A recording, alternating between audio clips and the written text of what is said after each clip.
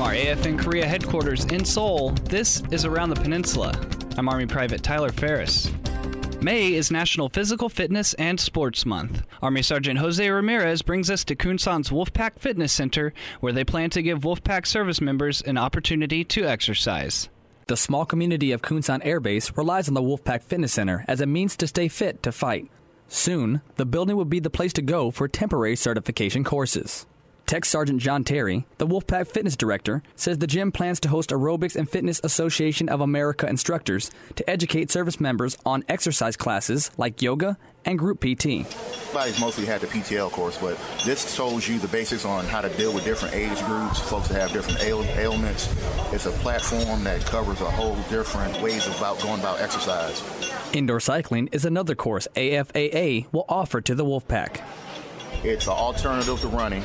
You don't have to worry about the weather. It's low impact, so you're not going to bang your knees up, and it's great for cardio. Kunsan's Fitness Center plans to offer more activities throughout May to celebrate Fitness and Sports Month while emphasizing the importance of staying fit to fight. Army Sergeant Jose Ramirez, Kunsan Air Base, Korea.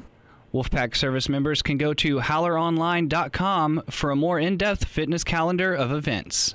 Special Operations Command Korea, or SOCOR, is not only dedicated to their mission, but also to building relationships with the people of their host country. Army Sergeant Tae Lundy celebrated with SOCOR troops who used a unique Korean holiday as a way to brighten the day for a group of unique kids.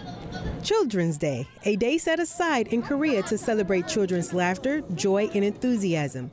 This year, Special Operations Command SOCOR used the holiday to host some special kids on U.S. Army Garrison Yonsan. They invited children from the Virgin Mary Orphanage to a picnic. The orphanage is one of 3 that make up SOC Kids, children sponsored by SOCOR every year. Air Force Colonel Darren Sears, SOCOR's deputy commander, added that it was also an opportunity to express their gratitude towards the Korean people. Today is Children's Day here in Korea, and it's a beautiful day to come out with one of the organizations that we sponsor and get the kids together. SOCOR is looking forward to continue to build the relationship they have with the Korean people through their SOC Kids program for years to come.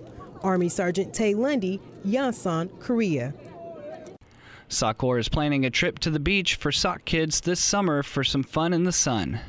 That's it for this edition of Around the Peninsula. For more information on what's going on around Korea, tune into AFN the Eagle or Thunder AM, or log on to afnkorea.net. From Seoul, I'm Army Private Tyler Ferris.